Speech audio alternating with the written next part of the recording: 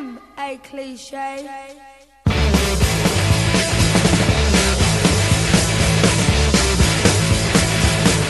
We're Girls Like Us, and we're here with Celeste Bell.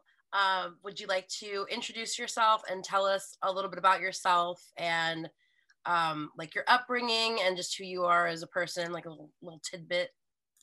Sure. So my name is Celeste Bell. I was born in London in the 80s. My mother was one of X-Ray Spex, lead singer of, and singer-songwriter, X-Ray Spex. And so I recently made a film about her life and our relationship called Polystyrene, I'm a Cliche.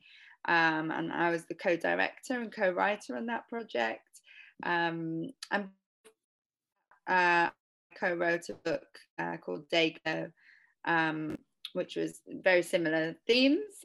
Yeah, so the documentary was kind of taken from Dayglow and then expanded on a little bit. Do you want to talk about how you kind of came to writing Dayglow and how that process got started? Yeah, so Dayglow was the first project. That was in 2017, the beginning of 2017. Zoe Howe, she's the co-writer, and we met in London, and this was the end of 2016, so this was like December 2016. We met in London.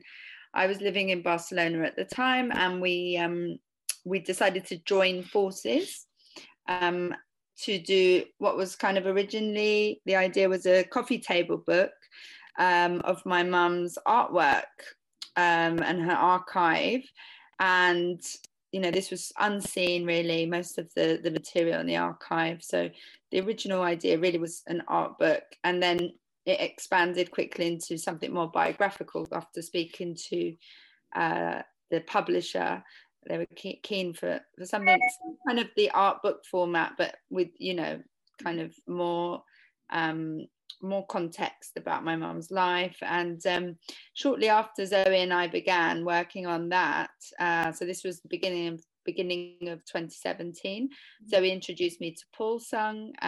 So he's the co-director of I'm a Cliche, the film, and he was really keen to kind of bring to the screen what we were doing with the book, and that's kind of how it all started. But really both projects were happening at the same time. So the interviews for the book also ended up being the audio interviews for the film, and the book came out earlier than the film because it just it takes that much longer to make a film. It's that much more expensive. There are many more challenges involved with bringing a film to cinemas and to TV, so it took just that much longer. But both projects really did start almost at the same time. Well, yeah, I know, we have the book. We both have the book. And I know in the beginning it talks about how there was the GoFundMe for the documentary going on when this book was published. That's right. So we did a crowdfunding campaign in 2017, and we also did a Patreon as well. We set up a Patreon a couple of years later, so that would have been about 2019. So yeah, initially the crowdfunder was it wasn't to fund the book because we had a publisher for the book.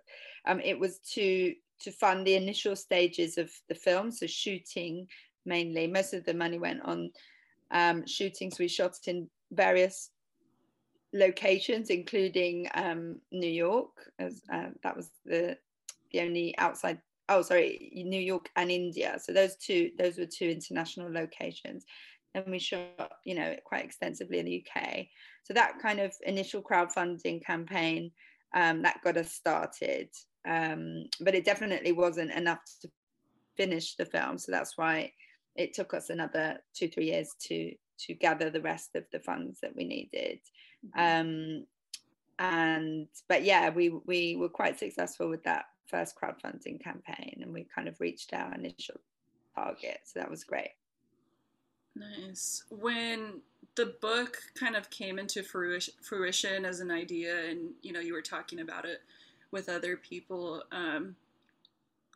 Was that always an idea when you saw all of the memorabilia that Polly had and had left, like kind of what to do with it in a sense? Yeah, so there was a lot more than memorabilia. So that's kind of why I was inspired really to do, initially the book project, because there was a lot of visual artwork that my mum had done. So my mum did all the artwork for the band herself, and so it was the visual art that was really, really special because no one had seen it. They'd seen the end result, so they'd seen the posters and they'd seen the logos and the LP covers, but they hadn't seen like the process and the first drafts and things like that. So that was really, it was just something that people didn't really know too much about. They knew a lot about my mum fans knew a lot about her as a singer and a songwriter, certainly, and even maybe a fashion kind of icon type person, but definitely not really as an artist, visual artist. So that's why I was really, that was the motivation to do what was initially going to be an art book. Mm-hmm. Would you say in going through everything for this book and, the documentary and retelling the stories and hearing accounts from other people, it was almost kind of a reintroduction to her for you? Yeah, definitely. Because, when we were doing the interviews, we interviewed, a lot of people, again, both for the book and the film. That's when I discovered, pretty much anything that I didn't already know was through the interviews. I gained that knowledge. So, yeah, it was rather than a rediscovery, it was a discovery of certain things that happened during a time that I wasn't, around. So it was very, very interesting to interview people and find out those sort of stories. Yeah. What would you say was like the most fascinating thing you had learned about your mom?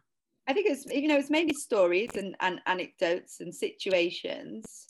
And so, for example, the story of, what happened when my mum was at John Lydon's house. That was Johnny Rotten, leader of the Sex Pistols. So there was an incident at his house, and I only learned that through interviewing Rena Vergano. So that was my mum's. She was kind of a tour manager kind of type. She was also she did PR for the Roundhouse, which is a venue in Camden in London.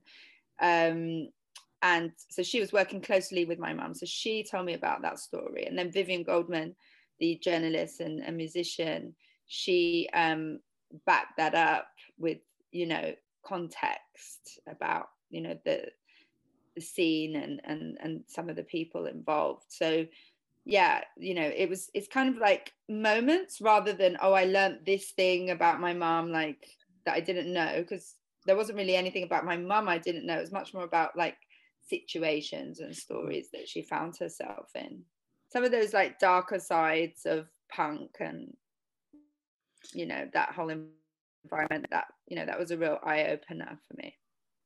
Yeah, we've talked about that before, and how even in Dayglow towards the end there's a little part by Dawn who talks about the overanalyzing of the 70s scene and how people need to kind of focus more on like, the attitude and the DIY ethos and, moving forward instead of going backwards and looking at things, because the things that had happened back then and, the way they dressed and, what was okay at the time isn't what would have been acceptable now.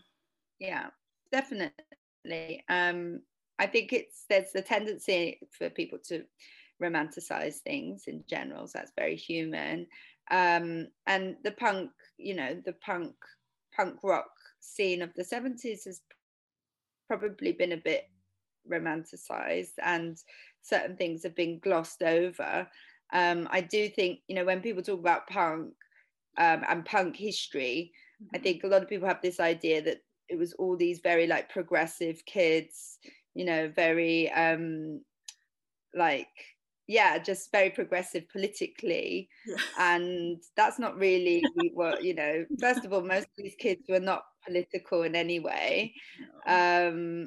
You know, for many of them, it was purely about dressing up and, you know, and going to parties, and, you know, it was nothing deeper than that for a lot of them. And a part of that, the fashion, let's say, or the style or the ethos or the, you know, the attitude, a lot of it was just shocking for the sake of shocking.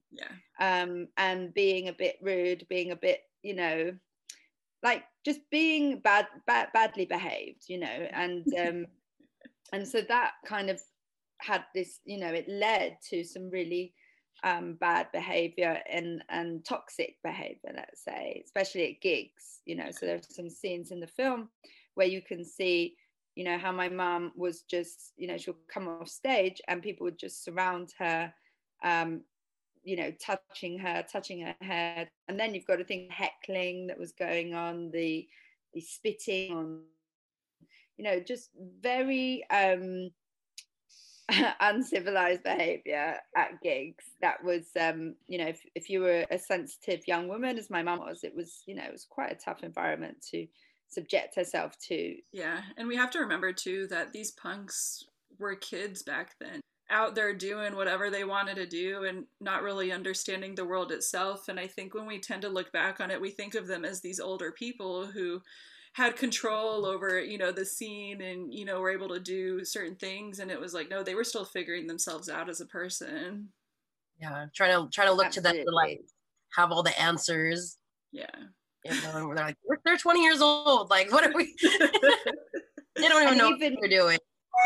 Even much younger than 20. So, you know, when my mum was playing gigs, you know, the X-Ray Specs, they were all teenagers themselves, and people who would come to their shows would be as young as 14, because we're talking about a time, especially in the UK, I guess in the States it probably was a bit stricter, but in the UK, you know, that no one was checking the age or like any ID. We don't even carry ID in the UK, you know, even today. So you know, you had 13, 14-year-olds, you know, 15, 16-year-olds. I would say by 20 you were already probably quite old in that It's crazy. Like, and now you have people who were kids at that time who are kind of, I don't know if gatekeeping is the right word, but it's kind of in that sense. You know, they're still holding on to how it was back then and not understanding that you need to let these kids in to help the scene grow and, you know, express their ideals and, you know, just keep pushing it forward. Absolutely. I mean, I think that's with anything, you know, any kind of organization or group of people.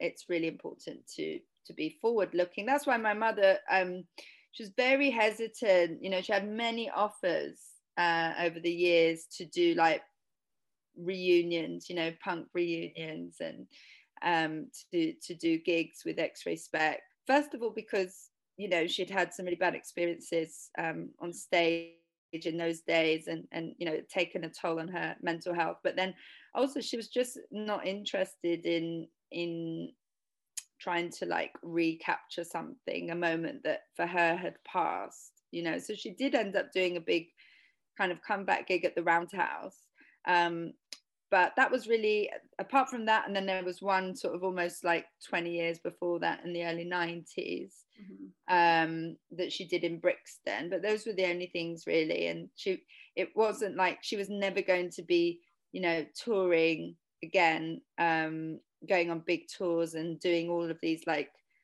punk reunion kind of gatherings year after year. It's just, you know, she was always forward thinking. That's why her last album was, you know, can't really call it punk at all. I mean, most of the music she did post X-Ray Specs is not punk, nothing to do with punk, you know, because she wanted to express herself as an artist in lots of different genres and different mediums, you know, and not be kind of boxed into one thing.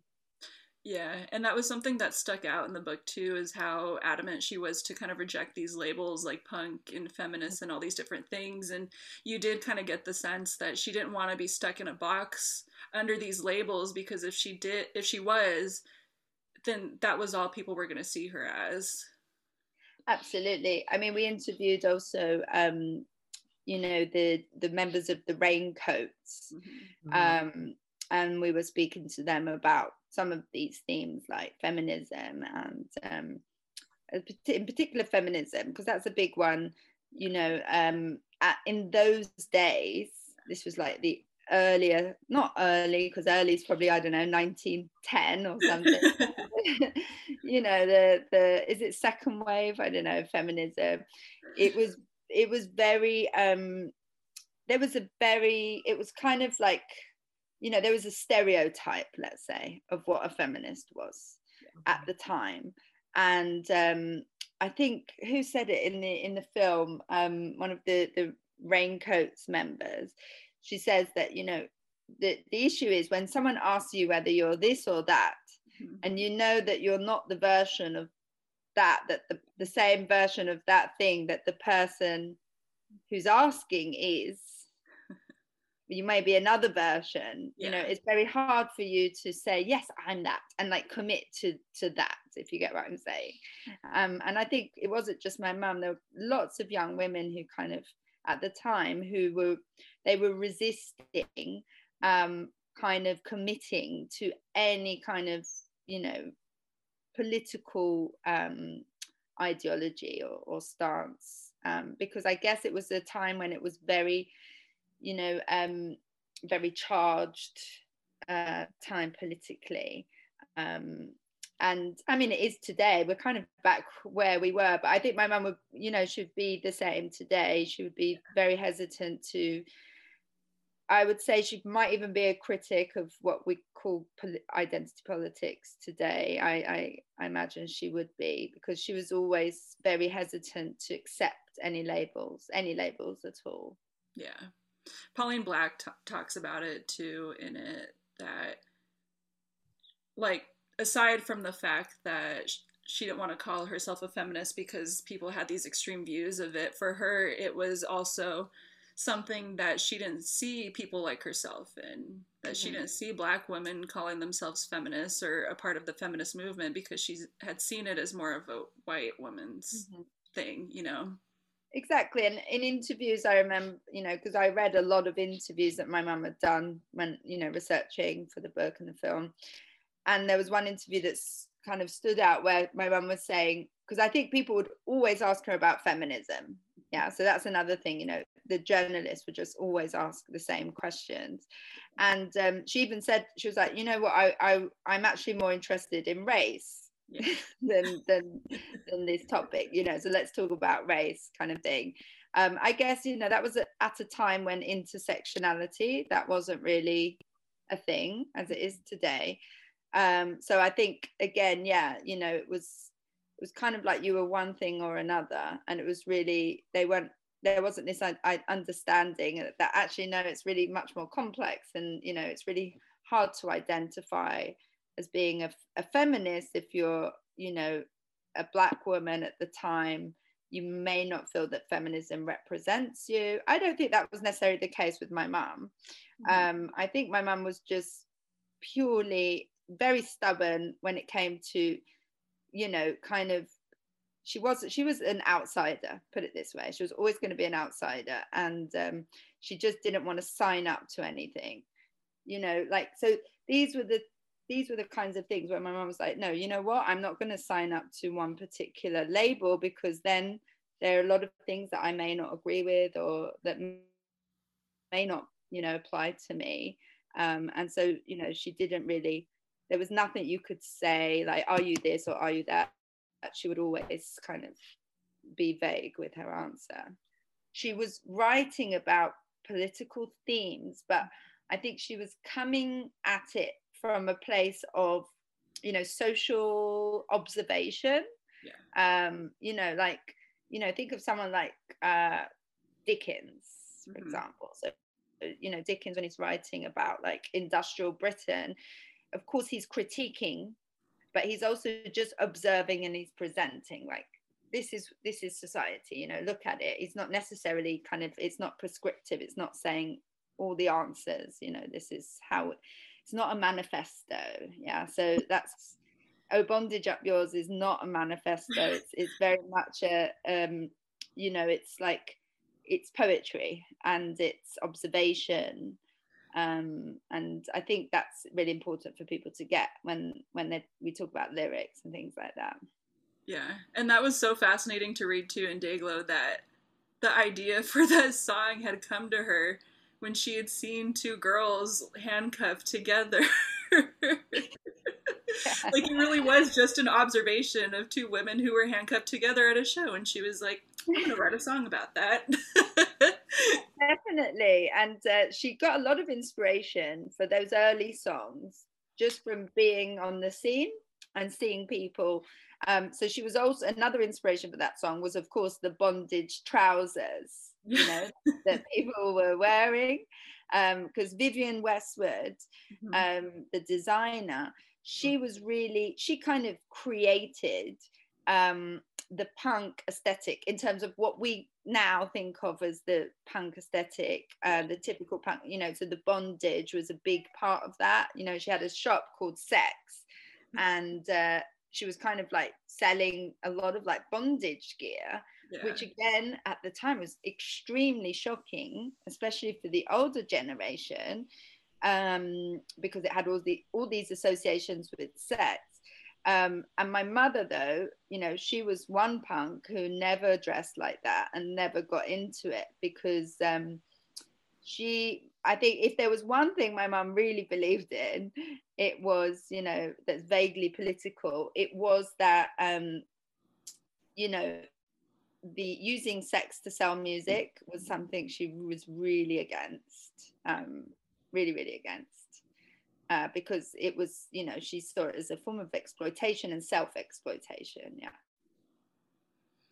Yeah, it's, I mean, just how her mind worked in coming up with ideas and, you know, outfits and just everything was really compelling. Like, we've talked about that too, you know, after we watched it and, you know, read the book. Like, who goes into a thrift store and sees a marching band jacket and is like, I'm gonna do something with that and create this whole outfit with it and make it look really cool. Yeah, a lot of that came out of necessity as well, because she didn't have much money.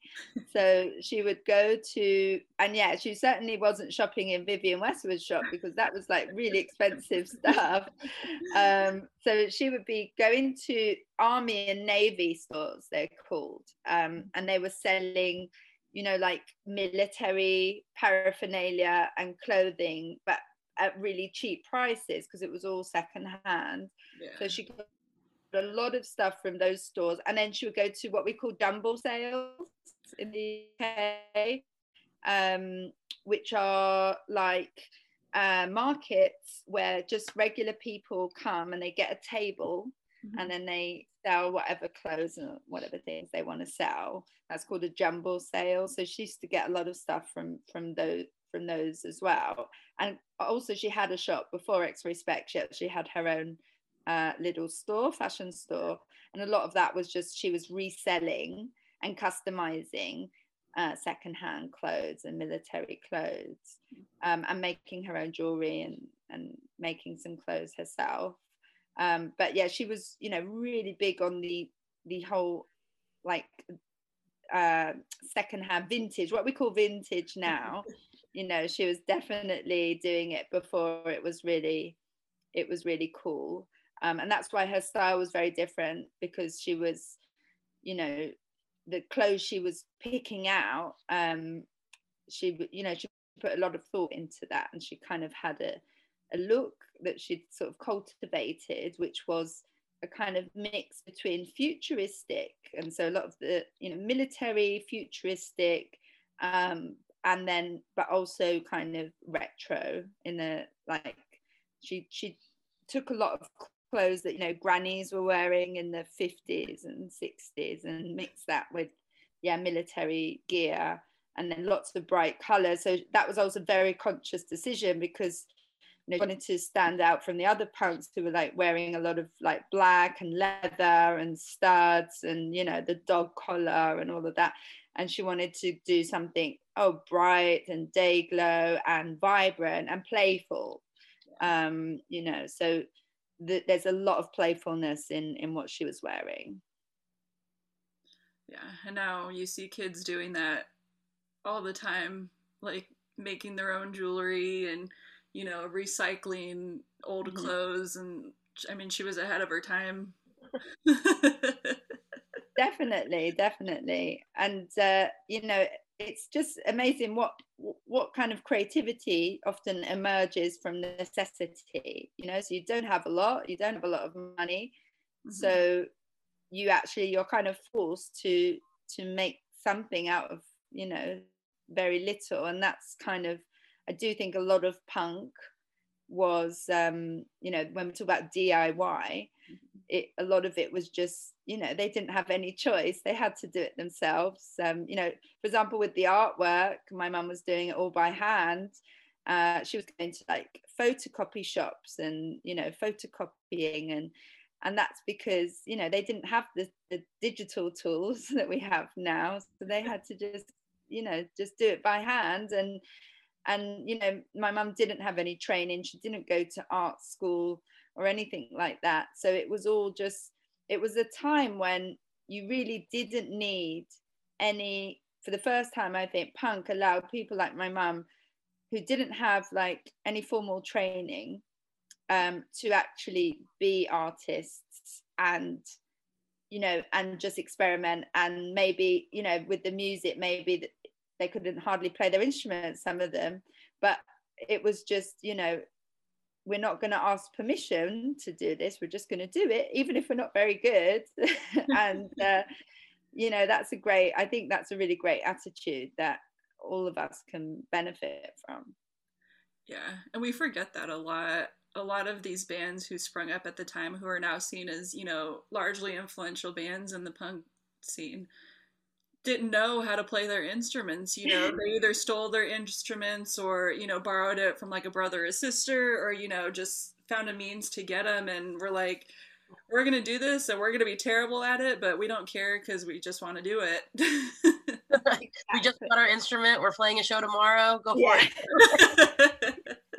And I think that, for me, that is punk, because it's that just sort of bravado and, you know, just courage. It's a lot of what punk is about is courage, and also obviously you have to have a thick skin, you know, and you know, you've just got to be prepared to take those risks, to be maybe like booed or heckled or ridiculed. You know, they didn't care. They really didn't care. Also, I think because their older brothers and sisters, let's say, were probably into, you know, progressive rock or something like that, which was so you know, so skilled. You had to be like really skilled musician to pull off a lot of, you know, that kind of music.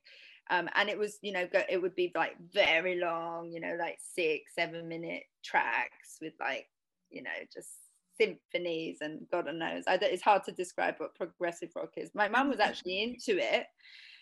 She liked, you know, Captain Beefheart and all of those, and she really liked that music. But you know, all of those, at least in the UK, all the progressive rocks, you know, rock musicians like Jethro Tull and Pink Floyd, for example, you know, these guys definitely had training, you know, and they came from very different backgrounds, you know, probably, you know, more educated, probably more money, and they had the training, you know, as musicians, whereas a lot of these punks, they were, you know, working class kids or middle class, but working class kids, that, you know, maybe like my mum had left school at 15 with no qualifications.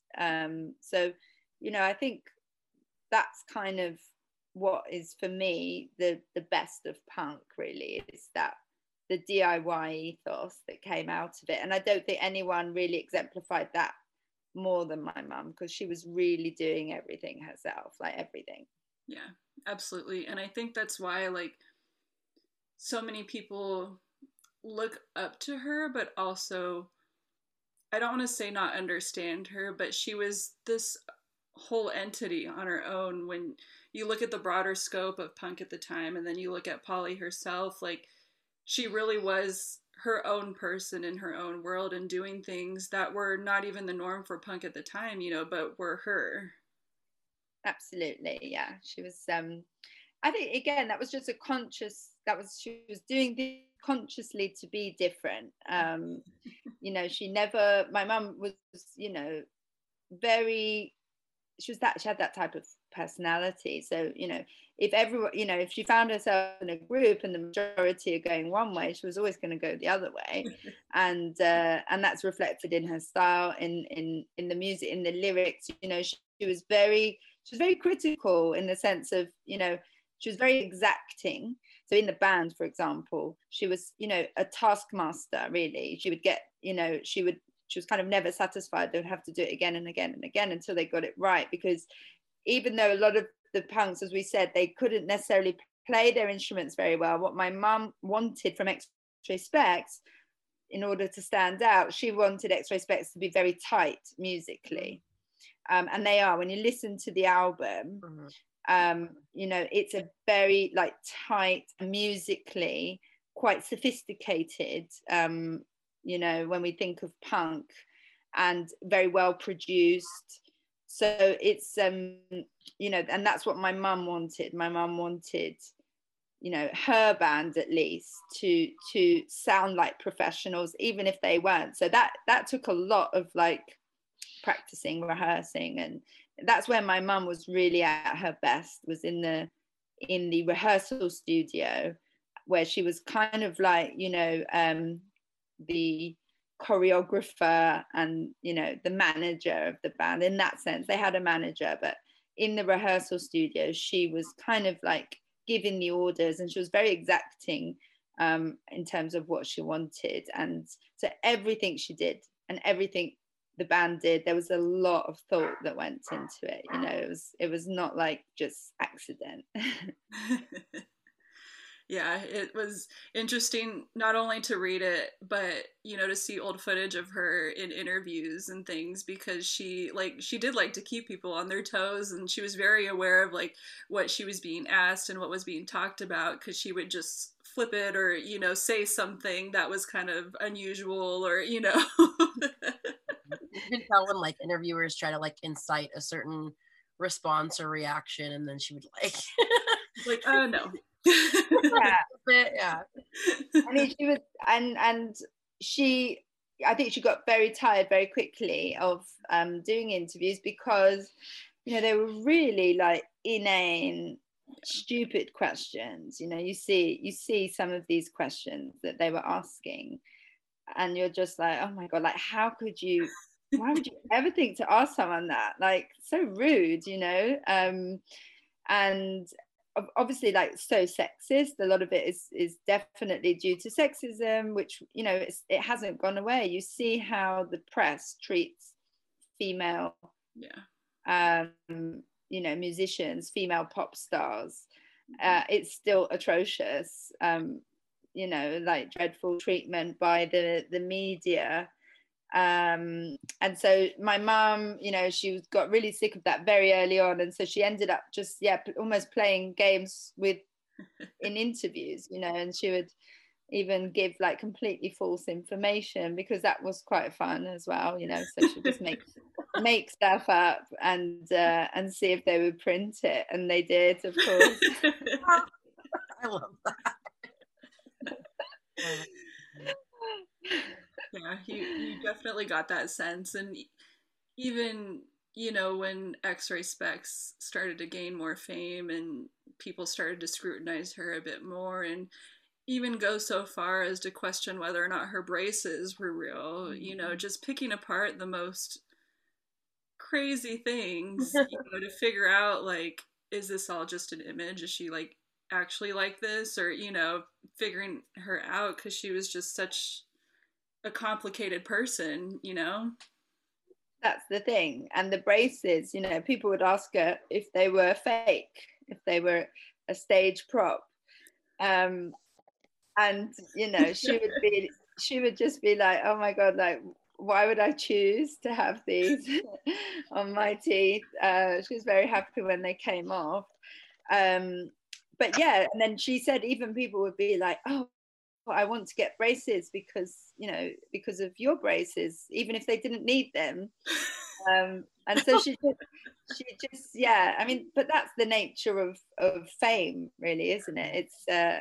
It's these really stupid things that the press pick up on.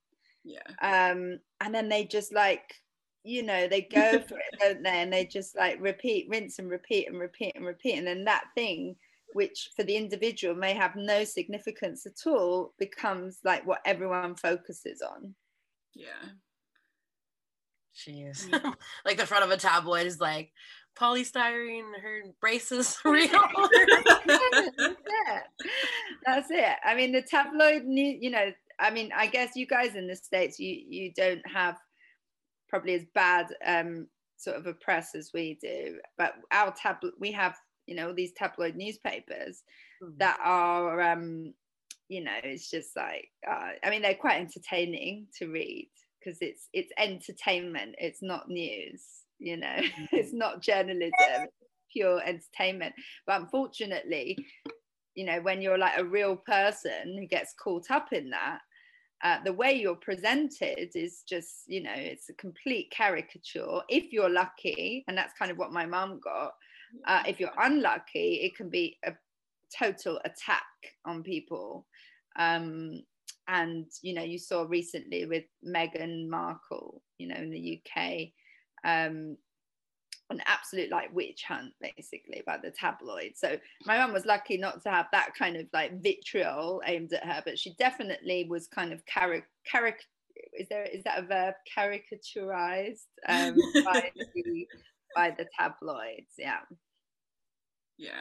it was crazy to see just how far they went in kind of picking her apart, and it wasn't even trying to understand her. It was just like, here's this person who is her own person and doing things outside the norm, who's gaining fame, and let's try and figure out if it's real or not. That's it. And again, I think, you know, her being a woman, definitely it changed the approach when it came to the press. They definitely treated women differently in the music industry and in the press, and then being a woman of color as well, because she was always, you know, either it was like erased, her ethnicity was erased because people didn't care, or it was just it was like what everyone wanted to ask her as well, you know, about her racial identity. So that was also a struggle. But it was, you know, I would say mainly it was her being a woman, being a young woman in the spotlight, and all the horrible attention that comes with that, really. You know, it's definitely the music industry, even, you know, in alternative scenes like punk was, as soon as you hit the mainstream and get some sort of commercial success, as X-Ray Spex did, it, you know, it's not a nice world. It's not a pretty world at all for women, especially. Do you think those criticisms, and I mean, it's talked about in the documentary, kind of the tipping point in her mental health was that trip to New York. But do you think the criticisms too had a big part in her worsening mental health? Definitely. I think, you know, New York kind of just was, it was sort of a trigger, I would say, for the first sort of nervous breakdown that she had. But things were building up before then. And definitely the press sort of intrusion was a big factor. But I think, you know, my mum kind of went through a crisis of, identity crisis, in the sense that polystyrene was a character that she'd created. It wasn't who she was as a person. And when that took over, you know, and people started to approach her as that person who was in a way a fictional person. That is, I think, a very difficult thing psychologically to deal with. And I think it affects a lot of artists, especially young artists. Why? Because if you're like in your teenage years or even your early 20s, you still haven't figured out who you are. And you're still developing, you know, you're still developing, you know, and mentally you're not grown, you know, and you haven't fully kind of come into yourself. So then if you're famous or like people know you as this person, this like kind of person who's not real, it's entertainment, then I think that can cause like a crisis, an identity crisis in that sense. So she definitely was going through that. And so you know, seeing yourself in newspapers and magazines and on television, and it's all like this kind of person that you've created, this character, it again, that can also just be very overwhelming. Yeah, it kind of got too big, and you know, she didn't understand that person wasn't her, in a sense. You know, it's like when you look in the mirror and you don't recognize the person looking back at you. It was kind of that, in a sense. You know, she was looking at Poly Styrene, this, you know, personality in the media and, you know, music, and she was going, wait, that's not who I am. That's this character that I created that's now taken over my life. That's it. And that can be, I think, just for anyone, that's going to have some implications, mental health implications. You know, obviously my mum, she probably had a tendency towards bipolar disorder anyway, but I doubt that if she hadn't been in that like music scene, I doubt that it would have been triggered, to be honest, because I think it was really that whole period. And then you have to add to that, you know, that they were, you know, on her physical health was she was exhausted, they not sleeping enough, not eating properly, and then, you know, drug taking. She didn't take a lot of drugs, but she was smoking a lot of weed, for example. And that was because she wanted, when she came off stage, you know, you've got all this adrenaline and you need to calm down. So she would, you know, she would have joints and things like that, but she was smoking a lot. And so that is kind of like, you know, that on and off, like crazy high of performing, and then this like big low of like after, you know, when it's actually, you know, the reality. I've gigged, and I know it's like, it can be so exciting and it can be so boring, you know, so boring, you know, when you're just kind of like sitting around, like, you know, maybe after a show or before a show, you know, when they're like setting up, and, you know, it's just a lot of sitting around. And what are you doing? You're kind of drinking, or you're smoking, or, you know, whatever. So there was that as well. It's just, you know, that lifestyle, I think, is not sustainable for most people for a long time. So I'm amazed by, like, you know, when you see these bands that have been together for like 30 years or whatever, 40 years, and they're still touring, but they must have some things in place, implemented, you know, some rules, I think, to make it conducive to a healthy life, you know. And you see bits and pieces of that mental illness in her early on, you know, both in the book and in the documentary, that she had shown these signs and, you know, had little blips, but mental health also wasn't talked about enough at the time, and there wasn't proper treatment for it. So it kind of went unnoticed until she started breaking down and, you know, was doing all these things because she was just overworked and exhausted and didn't know how to properly care for herself. Yeah, that's right. And I think, you know, there was a lot of stigma as well attached to mental health, a lot more than there is now. So we have progressed in many ways when it comes to at least being able to talk about it. So you know, today you can say, oh, I have bipolar disorder, and people will not be like, you're a lunatic, you know. But in those days, pretty much, first of all, no one was talking about bipolar disorder. So it was basically, I think schizophrenia was really the only thing that, that was actually like talked about. And that's, my mum was misdiagnosed as being schizophrenic, and people had a very like terrible idea of what schizophrenics were like. And it was a big taboo. It was very, for her, it was like embarrassing. People just thought she was mad, and those would be the terms that you would use, you're mad, crazy, you've lost the plot. I mean, the British have so many slangs, so much like slang related to mental health that's not nice words. And then especially imagine, we're talking about this punk scene where, again, it's all teenagers, most of them are teenage boys, not sensitive in any way. So yeah, like total nightmare to have to deal with any kind of mental health issue in that environment and be able to talk about it. Yeah. Imagine being like a teenage girl, like a woman in the scene, and then also having to deal with like mental illness stigma. It's just so many layers to like have to navigate through, and find your way out, and make it out like alive in a sense, to kind of stand your ground and be taken seriously. It's like, how are you going to be taken seriously if you're all of ththese things? And they're just like, no, like like you said, she's mad, like we'll just ignore what she's saying. Mm-hmm.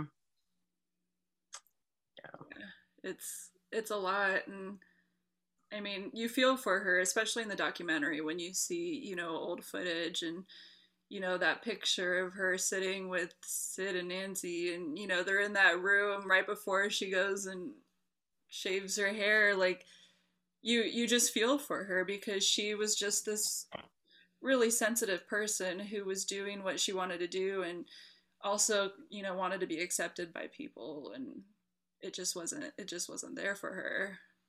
That's right. I mean, that photo is so telling for many reasons. One of them is that you see Sid and Nancy and John, they all have like beer cans, and my mum has a cup of tea. And I think that kind of sums up so much, because my mum wasn't this like wild kind of, drinking. She wasn't a big drinker at all, and she was not really into staying up super late. She was in some ways very innocent. I read another interview that she did, when she was an adult, and she said that her and the other band members as well, they were all quite innocent. They were very young, and she said they were not like going to wild parties after gigs. They were going to like these bars that they had at the time. They're called like milk bars, where you go and have milkshakes, and she'll be like, we'll go and have prawn cocktails and milkshakes. They were not like these hedonistic kind of people at all. So that also, I think that photo, it just shows like, she was, kind of, again, an outsider, even in that group of so-called outsiders, and that's, but that, I think that's really should be a badge of honor, because what my mum was really about, what she really cared about, was being an individual. And being yourself, and not being afraid to be yourself, even if it's not cool. You're not going to be part of the cool club or in the clique, and having to maybe be on the edges of things is good, because it means that you can do your own thing. Yeah, Pauline Black said it best in the book when she said, the world is catching up to polystyrene, it's not the other way around. Definitely. I think she was ahead of her time in so many ways. I think if she was a kid today, a teenager today, doing music, I mean, in a way it would have been harder, because there aren't the same opportunities. Life has become so difficult in an economic sense that you can't just my mum was like, had like a job on Saturday, and that paid for her to do what she was doing, and they could squat. She used to squat in places, and you know, live very, very cheaply, which enabled her to do the art that she was doing. And those opportunities, they kind of disappeared. My mum was seeing it, you know, in her later years. She would comment on how hard it was for young people to ever even imagine doing what they were able to do, just because of the economic system, how much it's changed, you know. So on one hand, maybe it would have been harder for her to do what she was doing, but on the other hand, I think society has kind of progressed in many of these things that we're talking about, like mental health, for example, that maybe it would have been a kinder world, you know, for her, especially the music scene, for example, may have been a little bit less toxic, because people have a little bit more sensitivity today about these issues. What they didn't have, and I don't know if really record labels are offering that much of it still today, which is, you know, pastoral care. Mm-hmm. You know, that we have in the education system, don't we, this idea of pastoral care. I think when we talk about, you know, young people in the music industry, this is needed. You know, you need someone who's like can safeguard, who can, you know, say like, okay guys, we need to put these systems in place to make sure that everyone is well, you know, staying well, staying healthy, you know, both mentally and physically. I think this is something that's really needed in the music industry, because it's such a, you know, it's just such a, it takes such a toll, you know.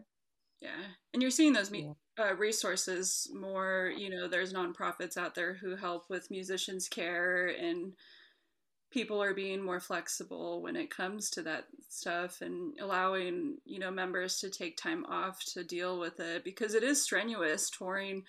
And especially with their schedule, they toured so much so early on in their careers that it was a lot. Definitely. The touring is, I think, that was for my mum the hardest. And again, you know, it's hard when you're a woman. You know, my mum was a woman. There were lots of things that the guys in the band wanted to do that she didn't want to do. You know, and one of those things was, you know, drinking loads of beer.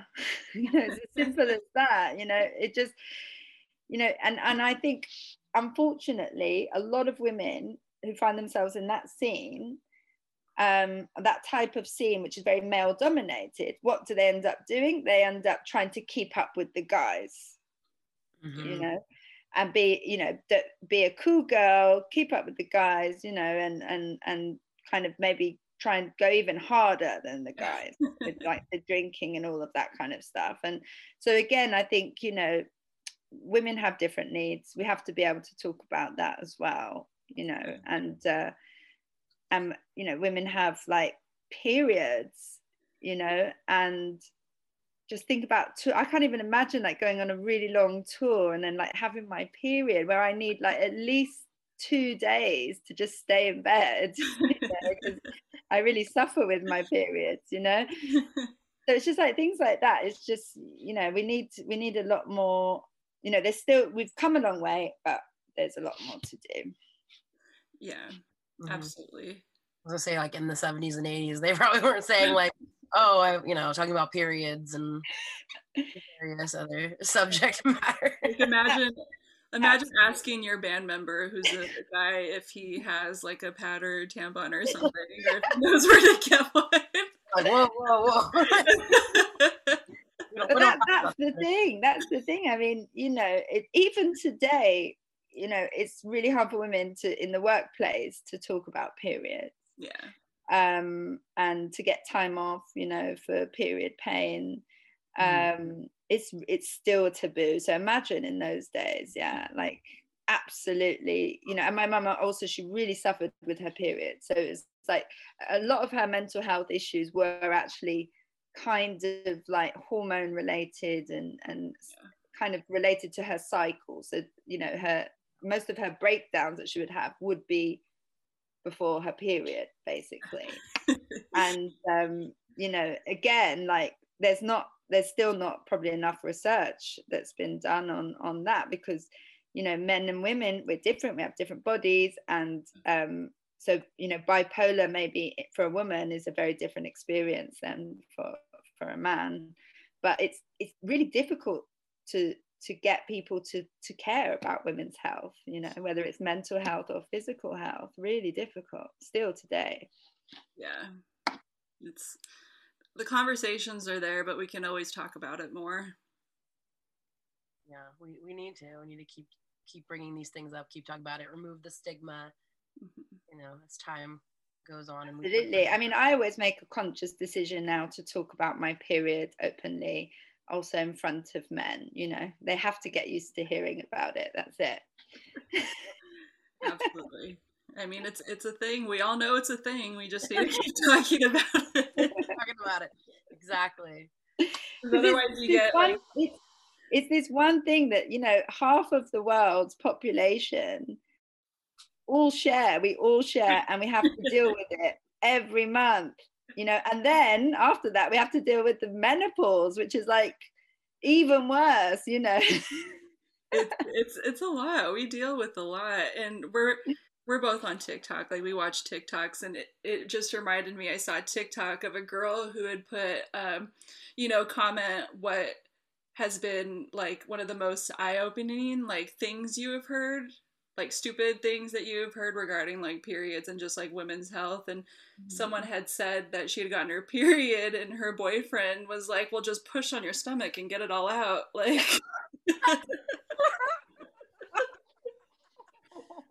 that's so funny. Oh my god. That's hilarious. So that's why these conversations are important. It was so funny. Yeah, it was that one, and then someone else, I think, it was something about like pads, like something about like you don't need to go through as many, like just wear one for like all the day. It was like outrageous stuff, and we're like, this is why these conversations are important, because there's still a lot of education that needs to be done. Go back. Yeah, more education, more sex education, more health education, just everything. We need it. Just everything. More of everything. Definitely, yeah. Oh my gosh.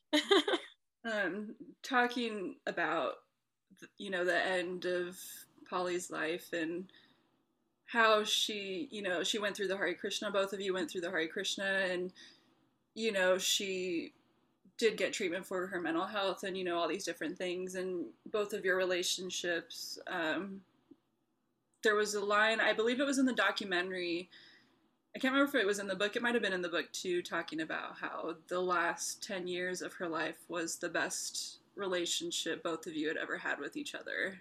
Mm-hmm. Yeah, because she was living in Hastings, so this is a seaside town near, not too far from London, but it's on the coast. It's a small town, and it was just like really nice for my mum to be in this like more peaceful environment. You know, she was born in Bromley, which is a suburb of London, but she spent, you know, most of her life in London, inner city London. And London is a very like you know, it's a metropolis. It's kind of, it can be a very stressful place. So yeah, moving to this small town, it was just a slower pace of life, being next to the sea. You know, my mother loved the sea. She needed that, like, she got a lot from being next to the ocean. Well, it's not ocean, it's sea, but yeah, she loved it. And it was really good for her. And so she was just happier, and you know, moving there enabled her to start doing music again. So she was again being like creative and writing, and it was just like such a good move for her to go there. And of course our relationships improved because, you know, she was happier and more stable. And so it was a really good time. You know, she always said to me the last 10 years of her life were the happiest, because, you know, she kind of, my mum was a person who didn't need a lot. Yeah. And this is something she needed to learn for herself. She didn't need a lot. You know, she needed just, you know, like walks along the beach and things like that. That's all she actually needed to be happy. which is a great lesson as well, because I think sometimes we're like, oh, I need, when you're young, you think, I need so much, I need this, I need to achieve this, and you're like, I guess when you get older, you realize that, okay, actually, there are a few things that I need, and they're not like, they don't cost that much, and and so just peace and tranquility, that is priceless. And I think my mum realized that, she really needed that in her life to be the best person she could be. Yeah. And looking at the relationship both of you had growing up and the instability in both of your lives, it did seem like it was much better for both of you, and closure too, because she had cancer, and when she died, and all of these things, that it was a way for you both to kind of reconcile and just enjoy the moments together. Yeah, that's right. And we enjoyed, we really did enjoy those last years together, and but she also enjoyed them by herself. It was a really good time for her, and of course it's just so tragic that she got sick. She was just 53 when she passed away, but I will say she fit a lot into those 53 years. She lived kind of 3 lives, like really intense experiences, for what was quite a short life relatively. But yeah, it goes to show, I think, often that those type of people like my mum, they often don't live very long, and I think there's kind of a reason behind that.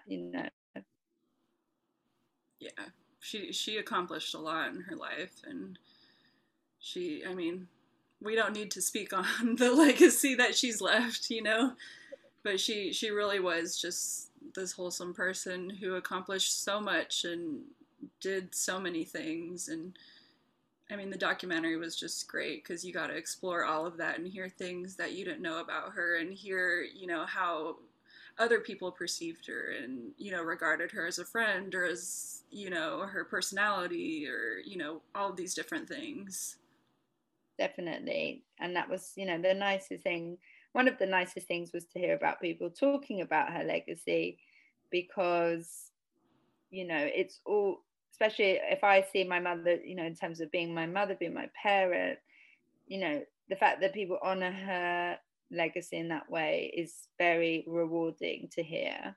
That's how you keep people alive, really, isn't it? It's through memories and people talking about their memories. And the thing about my mum is that she will live beyond people's memories, because she's part of cultural history. So, that will just continue and continue, I hope. It's so wonderful to know that what she created is living on. Yeah.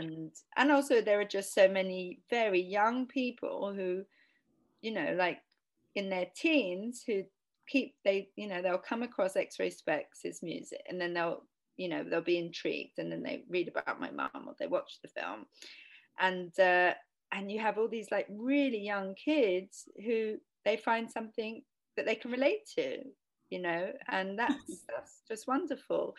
And I think a lot of that is because my mum was a kid, she was so young, so young, and so her being so young and then doing what she did and going through what she did, it's going to be really inspirational to the younger generation, because every person has to go through these like challenges. I think being a teenager and becoming an adult is so challenging for anyone, and so it's really nice to hear, like, when people write to me, they're like in their teens, and they're just like, oh, it's like, so happy I came across your mum, because she's like really helped me, and so that's wonderful. My mum will be so happy with that. It's more than anyone can want for, wish for when they pass.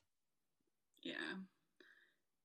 If you were to take kind of one thing from, the documentary and Dayglow and just her life in general for people to look at, you know, when they explore her life, what would that be? I think the individuality, you know, the bravery of being an individual, being yourself, being your own person. I think that's, you know, the biggest takeaway, I think, from in terms of, you know, why is my mum inspirational and what can people like take from it as a lesson, a life lesson. But then, of course, it's just enjoy it, enjoy what she created, enjoy the music. It's great music, it's fun, and it's you know, it's just great pop music in a way, punk music, pop music, and enjoy the clothes and just enjoy. You know, that's my mum created these things that we can all enjoy, and so I think that's also really important. What's your like relationship with like your own punk identity? You know, if there's anything punk about me, it's, you know, I'm willing to do things myself and, you know, just take on a challenge, you know, a creative challenge, for example, you know, with making films. I had no experience making films, and I learned everything on the job, and now I can call myself a filmmaker because I've been doing it for 5 years. So in that sense, yes, I have that punk ethos I think I've inherited. But apart from that, you know, I grew up in the 90s when, you know, I was really much more into hip hop and dance music, drum and bass, that kind of thing. So yeah, that's more my scene, because of course you don't want to do what, you know, what your parents do, and That's you know. cool. I definitely like to like, because I mean, some people see punk as like, you know, a genre of music or a style of dress, and it's just like there's so many different variations of what makes a person like punk. And yeah, definitely like DIY ethos and doing things that you haven't done before that you're scared to try and then you accomplish them. That's like, you know, that's completely like punk. You know, there's no right or wrong definition of it. So yeah, 100%. Definitely. I mean, I think, for example, that, you know, hip hop is punk really in terms of, you know, the punk ethos. It's definitely not genre dependent. You know, and I think music changes, music styles, you know, fashions change, but we can keep the best of what was punk. You know, we keep the best of it because not, of course, not all of it was great, but we can keep the best of it, and I think it lives on, definitely. 100%. Staying true to yourself and doing what you want to do and not worrying about what other people think of it. Yeah, I mean, I think that's ultimately what we're talking about, and it's quite a simple idea, and of course it existed before punk. You know, it's probably existed, you know, since the dawn of time. There have always been the freaks and the outcasts, and, you know, the martyrs, and, you know, so it's always been, it's there, and but I think what was great about punk, and kind of, you know, what was new, let's say, about it, and that we can still kind of keep as an inspiration, was that it's like you don't need permission. You know, you don't need permission from gatekeepers, because there are so many gatekeepers in society, you know, that have traditionally been like, no, you cannot join us without, you know, doing this, this, and this. Punk broke those walls down. And so that's really important. We have to make sure they stay down because they can go back up, you know, if we don't keep trying to, you know, to make sure that things are accessible, that everyone can access, that, you know, and that the economics, that money is not a barrier, and, you know, social status is not a barrier, class is not a barrier, race is not a barrier, gender is not a barrier, you know, to do anything. It's a constant work in progress. Yeah, absolutely. That's just what it is. Keep it simple and move forward. Did you wanna tell everybody like where they can watch the documentary or get the book or anything like that? So you can get the book in most, I think, book, big retailers, Barnes and Noble, for example. I think you can get the book there, online, or maybe in some stores.